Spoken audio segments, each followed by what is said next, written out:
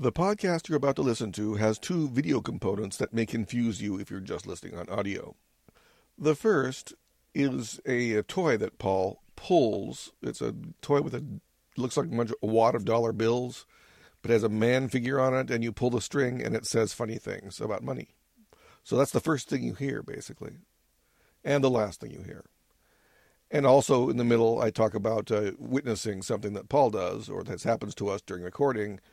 And you can't really witness it very well in audio. But you'll get the idea, right? This is mainly an audio product.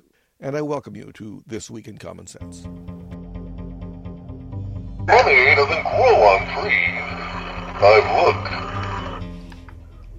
You know, the modern is the cash machine. But way back when, there was the talk about money growing on trees. And, you know, what's the difference, really? It's the same thought that just money's magic, and we just print it up or type it into a computer, some digits, and voila, we've got money. And that's really been the core response to this pandemic, which is, you know, you'd think would be medical, but the core response has been to basically drop ship money everywhere, send money to everyone, whether they need it or not. And you know, we've talked several different times about the fact that this isn't a crisis of people not having money to buy goods. The stores aren't open, and they're beginning to open, but stores have not been open, and yet the governing principle is make everything liquid. Just pour money into businesses as if somehow we could just pay every business to stay afloat, as if that's a simple thing, and individuals. And the problem being that money has to come from somewhere. And well, okay, Paul just froze. You just witnessed a freeze in Skype. That's not an uncommon event in the days of the coronavirus. It's no more uncommon than is throwing money at a problem. Anyway, this is This Week in Common Sense starring Paul Jacob. We're going to go try Zoom now, but I should mention that we're talking about Cash Machine Cache from May 18th, 2020. That's on thisiscommonsense.org. And Paul, you want to expound upon that idea of throwing money at it?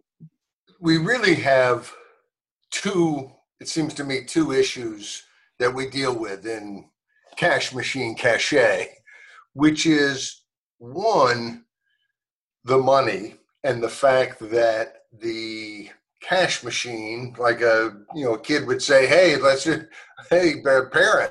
parental unit, I want some snack. Just go to the cash machine if you don't have cash. Or, they used to say, just use your credit card. And, parents roll their eyes and so on. But that has become, and it's not the kids saying it, it's us old geezers saying it, it's the government, it's the officialdom that this is a cash machine. We just, we print up whatever's needed. We're going to keep everything liquid as long as printing presses and the computer financial network works. We're just going to throw caution to the wind and we can just invent money. The other part of it, though, and this is something I don't know that we've written about before, Tim, but it's something you and I have discussed a lot, which is we just cease production.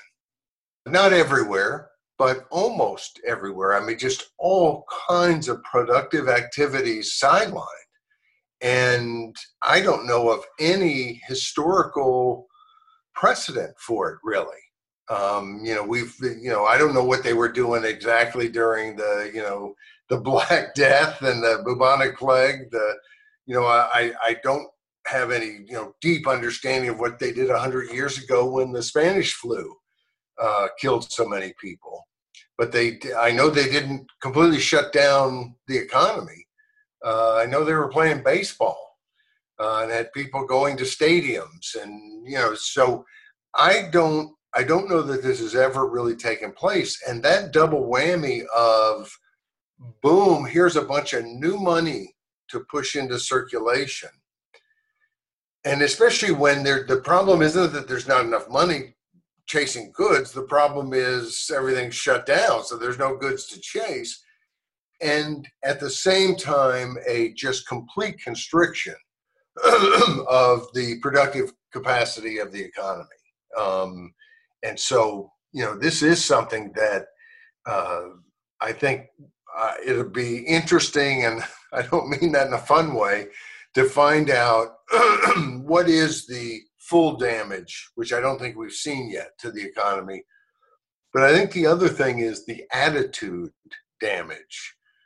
So many people in this pandemic have used it as an argument for we need government that's more forceful and that's doing everything for us so that we could easily survive pandemics where we're in our home watching Netflix for 18 months at a time or what have you.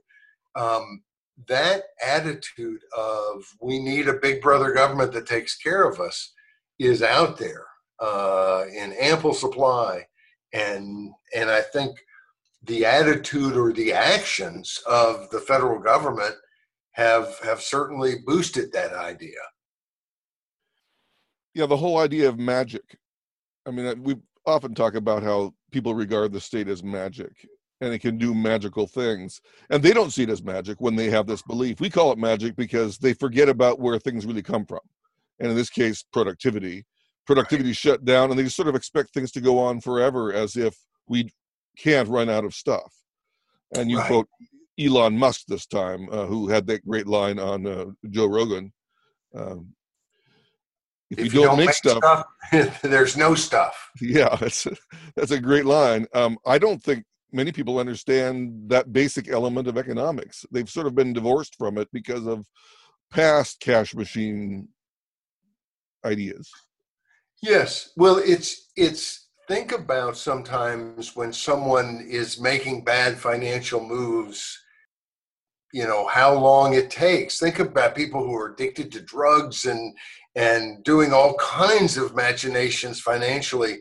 And sometimes the most amazing thing is how long they can juggle and how long it can go on before the music stops. And the same's true with countries. And part of the reason I think that the music hasn't stopped already on the United States of America is that we're the world's main currency. And we're a big player and can throw a lot of weight around. I think that if we were in hock as much as we are, and we were a 2-bit player, we'd be in a lot of trouble. So this is, this issue of what to do about a pandemic does really, I think, touch on the core issues in our society, which is this going to be a massive state that tells us all what to do? We're going to get like the rest of the world has been at different times, or at least as we think they are, even though a lot of the, for instance, Denmark and Sweden's that are pointed to as the, social welfare countries and the socialist countries are countries that have taken a different approach, a more free market approach economically, but also have taken, in the case of Sweden, a much more free market free market's really the right word, but kind of a more laissez-faire approach to COVID-19 and more of a herd mentality, and yet making smart moves. I mean, this is the thing that in all our discussions about avoiding the virus, we don't say enough that people make all kinds of decisions on their own. And, sometimes you think people do a lot of stupid things, but it's amazing when it comes to their own well-being, how people are not so stupid. And, sometimes it's a wonder, but we survive. And so, a lot of businesses in America would have shut down whether the government and governors were telling them to shut down or not, at least until they figured out how can I open safely. And so, it's freedom versus the great commander who runs the society in such a way that everyone's protected. And really from the very beginnings of this, and we'll get to this with our last commentary, but from the very beginning, the CCP virus, the Chinese Communist Party virus, the Wuhan virus, the China virus, the beginnings of it were secrecy, arresting doctors who spoke about it. It was the reaction of a totalitarian in this case, but it could have been an authoritarian in many cases that would take the same reaction. Silence people, shut people up, tell people they better not say anything or else we'll get them. That's how a lot of the world works. The places that have done best, they just this week had Tsai Ing-wen, the female president of Taiwan, was inaugurated into her second term. And,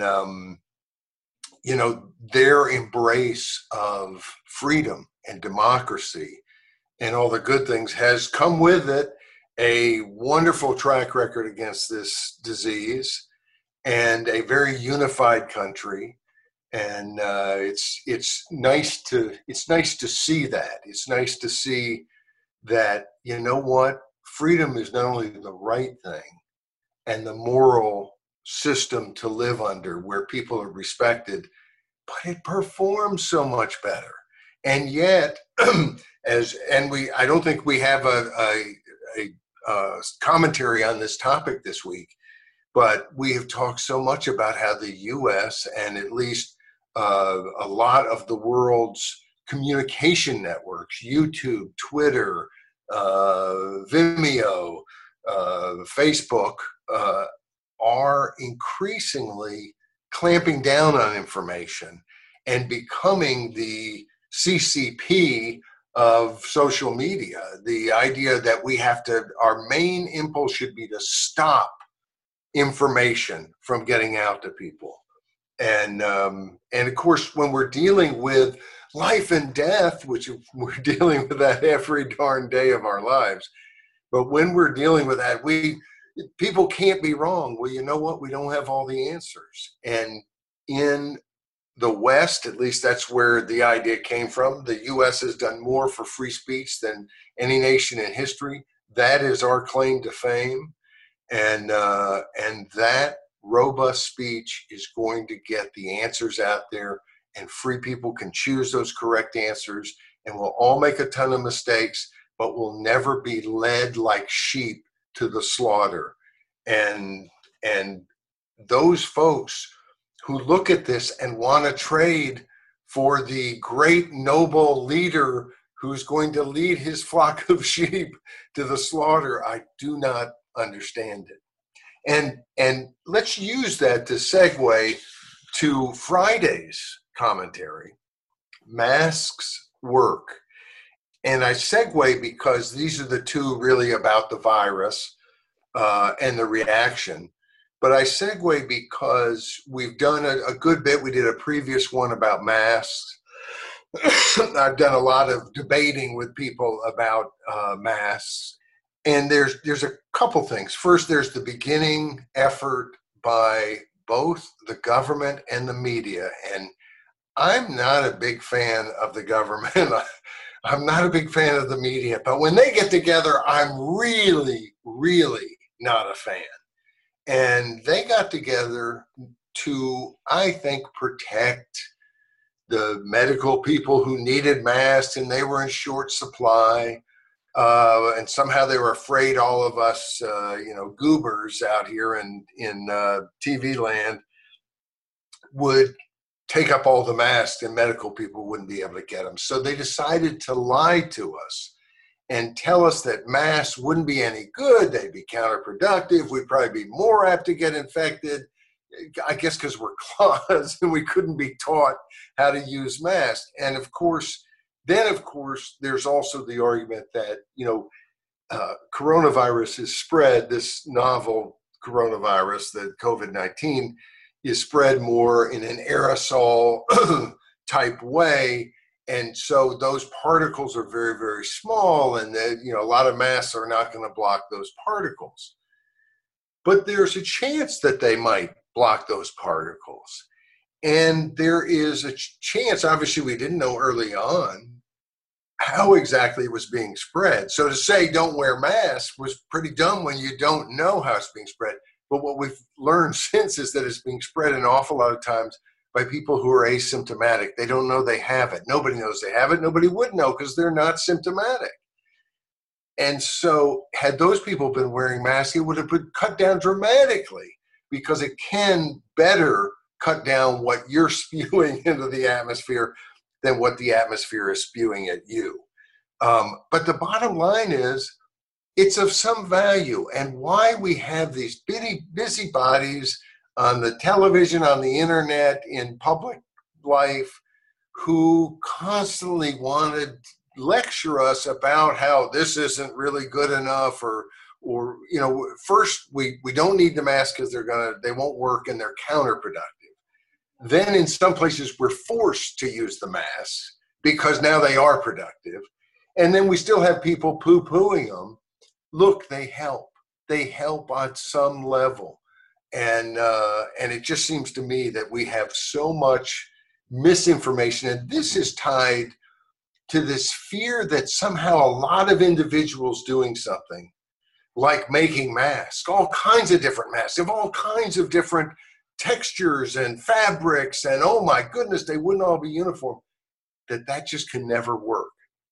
And I think that's why I so love the way the whole mask issue has broken, which was, first you lie to us and tell us not to wear them. Then you demand a lot of places that we wear them or else. And then you still bitch and moan about how they don't solve every problem. Well, you know what? We're just going to do the best we can and try to enjoy a little bit of life, whether we're wearing a mask or not. I was an early adopter of masks and gloves. Now I've sort of flagged from that practice a little bit because everything's so crazy. I don't even want to encourage the crazy people. The only good thing about this whole coronavirus, in my opinion, is that it may normalize mask wearing in public, so that people can go around with a mask and not have their faces tracked by NSA. I'm somewhat paranoid about the NSA and their face tracking software, and I don't think we need that. And I think that if we can scuttle that in any way, I'm great. I'm great. The coronavirus may be the best thing it's for the NSA that's ever been done after Mr. Snowden. The facial recognition stuff is really frightening, very frightening, and in use all over the place. So, no, I think I do think that the masks like make a lot of sense in certain interactions. We go walk some, and we've gone to trails to hike. And I think there you can stay away enough from people that we wouldn't wear a mask. We've been playing tennis. I've seen nobody with a mask. It just seems like it would impair your huffing and puffing. And but other stuff like gloves, I have gloves in my car. I just have not had much reason to use them. There are times when I think they're helpful to use when you're going to touch something and you want to, get rid of that quickly before you get back in your car and wipe down your hands or whatever.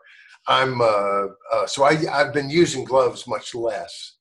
But it is interesting. Anytime I did a little joke on Facebook with gloves saying that, putting gloves on, I feel like I'm a surgeon. Is there anything else I would need to know before I put out my shingle as an MD? And joking. And of course people were, are you wearing gloves? Gloves a lot of times won't work. And it does require some real thought behind all of these things that you don't, like putting gloves and wearing them for 6 weeks, would not really solve the problem that you wear gloves to solve. But anyway, I do think people figure these things out, and that allowing them to be free to do so makes a ton of sense. Well, like you say, the rest of the week was not about the coronavirus. No, in fact, Tuesday's piece was about something very, very different. Well, and some of the news was even good. Tuesday's piece was not good in my mind. You're maybe less sanguine about the good or bad there, but Justin Amash announced he was seeking the Libertarian presidential nomination. And of course, you know how the world works now. You have to explore the race and so on. So he says that it's like weeks before I think the balloting is today. It's obvious he's running. What a big name. You know, the Libertarians last time ran a governor. They ran a governor back in 2012. In 2008, they ran a former Republican congressman. So they've had some major elected officials who've said, hey, I want to run on that line. And I think it would have been very, very interesting that Amash is a different sort of candidate. For one, you've got Trump, who's in his 70s. What is he, 73, I think? You've got Biden, who's 77. He'll be 78, I think, right around Election Day. And then you've got this guy who's in his 40s. And, you know, much younger fellow and might reach a different audience. I think it's interesting politically, too, because, of course, he'd be coming more from a conservative Freedom Caucus founding member, more, you know, libertarian aspect. And I think so many people would think, well, that's going to hurt Trump. But the initial polling had been, no, that it didn't hurt Trump. It actually helped Trump on the margin. And I just find it interesting because it's the same thing we saw in 2016, which is that people are so Trump focused that it's Trump or not Trump. And there are people who can't stand Trump, but also can't stand Biden. But there are not a lot of people who can't stand Biden, but who don't like Trump, who are going to vote for the third party. So, in other words, people who would switch their vote if the Libertarian were in the race tend to be people who would vote against Trump and might switch from Biden to the Libertarian, or maybe never were anywhere close to Biden. Let's hope for their sake.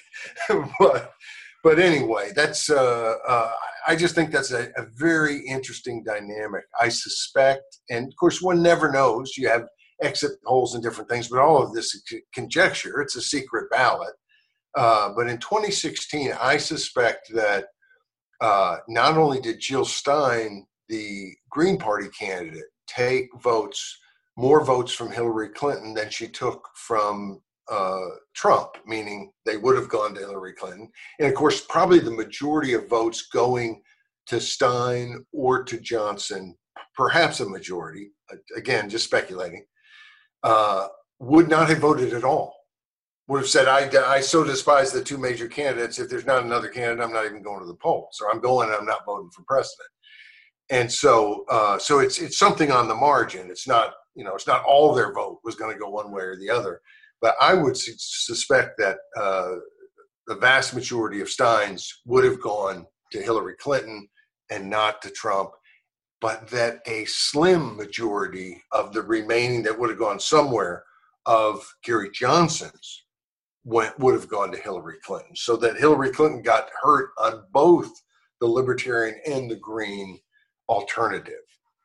And that's nothing, it's not some brilliant insight here, although, I have brilliant insights all the time. I can't think of any, but that's probably not one of them, because a lot of people have recognized the dominant way that Trump, personality-wise and persona-wise, the dominance that he has in the marketplace, where 99.9% name ID, and people know how they feel generally. Amazing that with 60% negatives, he still wins, and maybe they're down a little bit from that now. But the bigger issue about Amash, I almost got so into the horse race that I forgot too. But part of the whole point of this was that I was sad, and still am sad, that Amash won't be in the race, because he would bring up things that the other candidates would not bring up. In addition to Biden being 77 years old, he's been in Washington for over 40 years. And so he's part of that system, and Amash has fought against that system. And one of the things Amash pointed out is that in the House, the speaker has near dictatorial power. That was true, he points out, when Ryan was the speaker.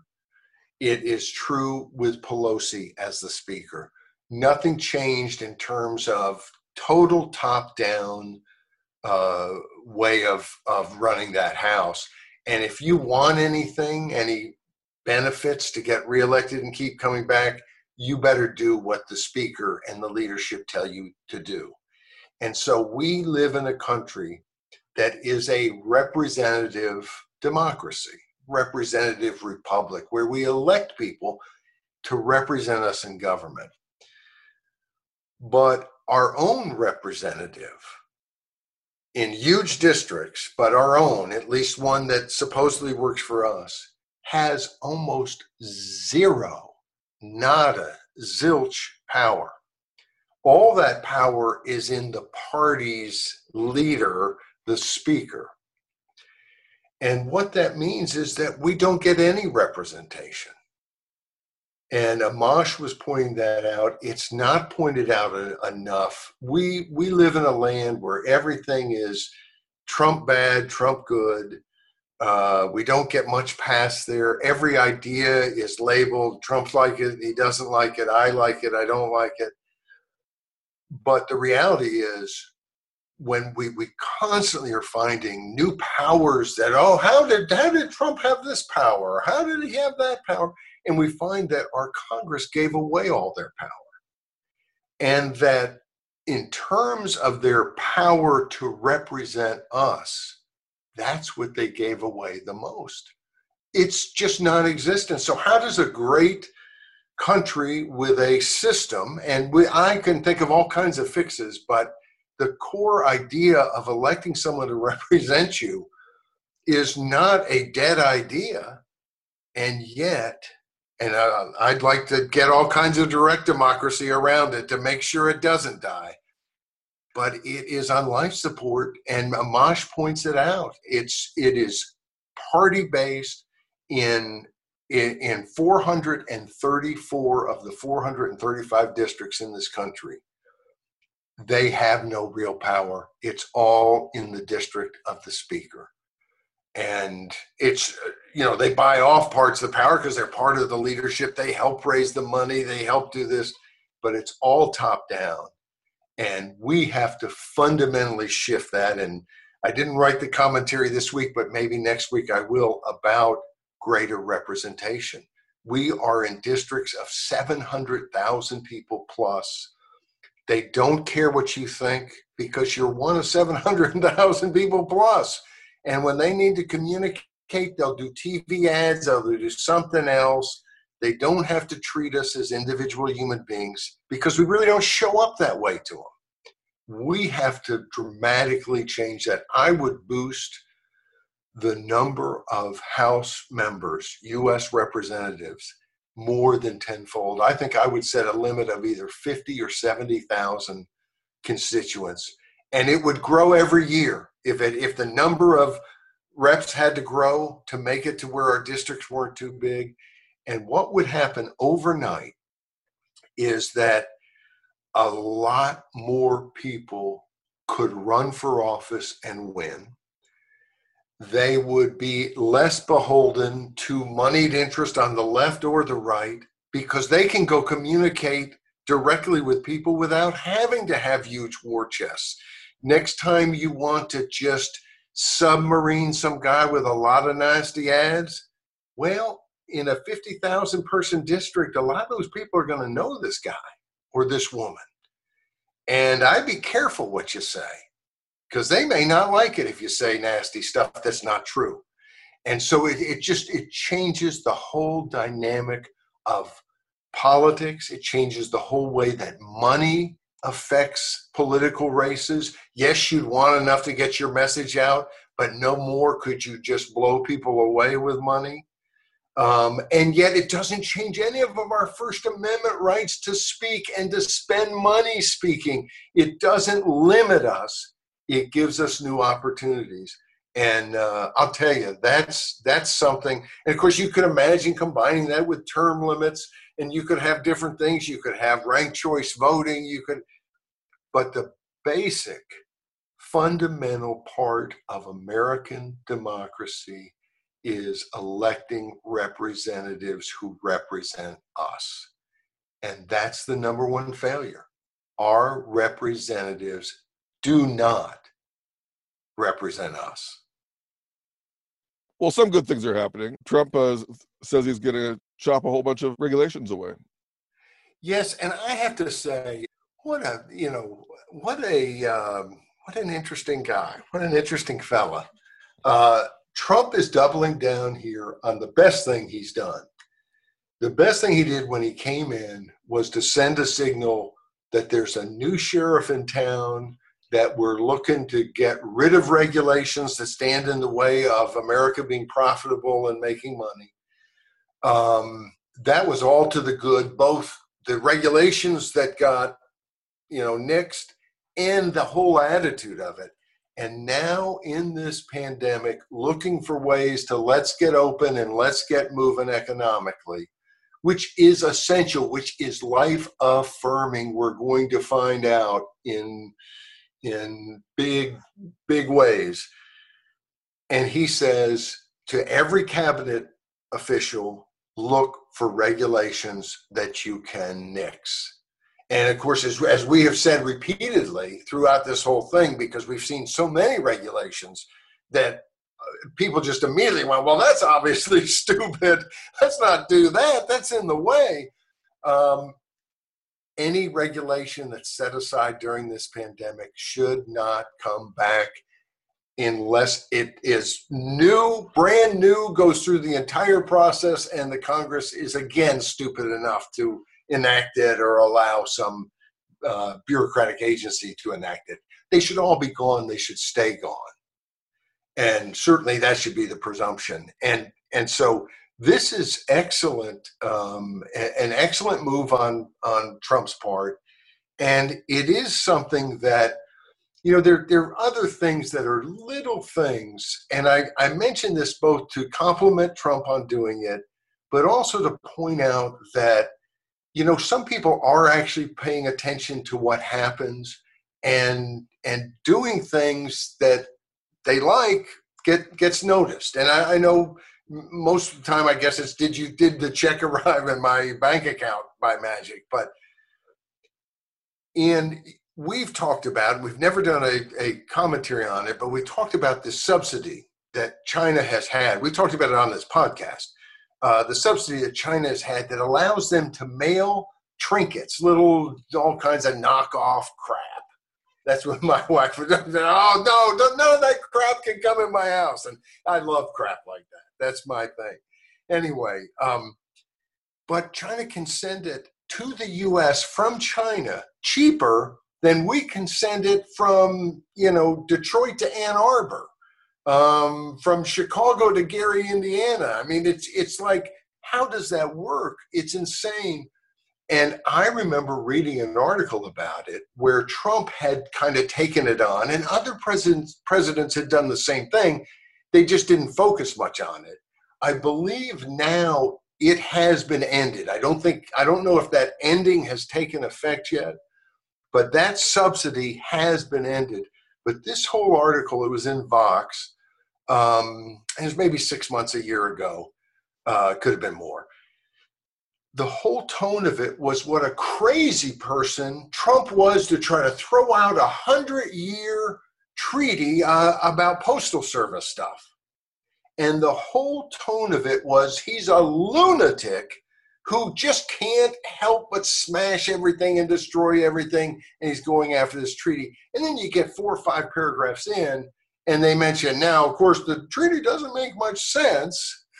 And other presidents have also bitched and moaned and complained, but done nothing about it. And that's wonderful. There's now talk about for federal workers in their pension funds. There was a move to try to allow them to invest in Chinese companies. And one of the problems with Chinese companies is they're all basically owned by the government. So you can have a private Chinese company today. Tomorrow, it could be the government could say, yes, that's ours 100%. And nobody would bat an eye. So the idea of private ownership in a totalitarian country just doesn't really work. So the Trump administration is coming in to push back and say, no, no, no, no, we're not going to expand into that. And there should be a movement, I think, throughout the world to disinvest from Chinese companies and Chinese products, and with the hope that as soon as possible, not only will the CCP stop being a threat to people around them, but will cease to exist and being a threat to 1.4 billion Chinese. So I applaud that sort of move that can be made by the government itself. And of course, they're going to get a lot of pushback there that, we should do whatever's best for the pension people. Well, the truth is, long term, what's best for everybody is not to invest in totalitarian regimes. And so, anyway, you see thing like this after thing like this. It doesn't get talked about much in the news media, but that's in the end how I think most people are going to judge Mr. Biden, Mr. Trump, on what they know that they've done, and that in many ways all the chattering about them is probably not going to, toward the end, move many people at all, as much as seeing that, hey, they have accomplished something, or, in some cases, maybe not. Maybe they haven't accomplished anything except bad things. Well, China's been on your mind a lot in the last several months. And your Thursday piece was also about China, in a sense, though it takes place in Australia. Yes. I came to the conclusion last summer when we did a 30-year anniversary on Tiananmen Square, and I went through a lot of the videos and so on. We were going to do a video, smorgasbord on Tiananmen Square anniversary. And I just, that history at the time meant so much. I just thought it was so important and such an opportunity for the world. And then it was dashed. And I just felt like this last summer that, my goodness, look at where we are. China is in such a rising, dominant position. It has become worse, not better, in terms of its treatment of its own people or any other people it can have anything to do with. And of course, last year I went and visited Hong Kong, where in walking in a demonstration that was not violent, all of a sudden we were being tear gassed. I followed those very closely. I got to visit Taiwan, where they have moved from authoritarian martial law for 40 years after Chiang Kai-shek got there in 49 or 47, and 49, I guess, and has turned into this free and democratic society that's, of course, growing economically, but the free and democratic is the part I like best. And I just look at that and I think, the world is moving on, and there are two ways it can go. Increasingly, people want democracy and some power over their lives, and then there are totalitarian regimes like China, and it seems like they have been able to wield their state capitalism, and you could call it capitalism. It's certainly using the accumulation of capital in a heck of a way, but it's totalitarian, and that future is a future in which our NBA all-stars better keep their mouths shut. And that's where, if you're a businessman and you thought that protest somewhere else in the world was a good protest, you might be wrong about that. You might be fired. We're moving to a world in which not only are the poor people who are doing so much on the front lines in Hong Kong, the people who are risking their future to fight against this monster that's so big and so powerful, and yet they're fighting with almost nothing. And to see what other people have been doing, and then to think that in Australia, here is a student, Drew Pavlu, who spoke out, protested, has been physically attacked, has been threatened. The Chinese government, the Chinese Communist Party, has basically put out the word on Twitter and other. They don't even have Twitter in their country, but has sicked, their trolls and their bots on him. He may be expelled. And why? Because they want the money from China. And we're finding out now in the United States, we've had in the last couple of weeks, professors who were getting money from China, from the government of China. And yet, wait a second, they're dealing with all kinds of very classified, important stuff. And yet they're on the payroll with China, and they didn't mention that. China is attempting to intimidate, buy off, threaten the entire world. And it has come to the United States. It has come to Australia. This is not just something that the poor people of Hong Kong have to worry about. We all have to worry about this. And I feel like I woke up about a year ago to the threat that's out there. And I live in the United States. My government is a threat to me and a lot of other people. And I've always been focused on that. And I continue to focus on that and will continue to focus on it, because if you live in, the home of the brave, the land of the free, your number one job is to keep it that way. And I feel like some of us, we've fallen down on the job because we have a lot to do to restore some semblance of citizen control and protection of individual rights and freedom. Because without America as a free country, the world's in deep trouble. But we also have to be aware of all over the world where things are happening.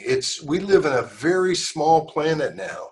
And I look at what they're doing in Hong Kong and I say, those protesters they're doing it for them, but they're doing it for me, because freedom needs protection everywhere. And I'm part of any freedom movement. I like you if you're an American. You know what? I like you if you're a Hong Konger too. And I want you to be free every bit as much.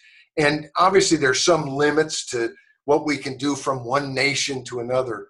But this has been a recurring theme over the last year, as you know, Tim, that we as individuals have to find ways to get more engaged in each other's freedom around the globe and not get separated by nation states and leaders who are more interested in their own benefit than in the basic freedom that we're all very, very interested in.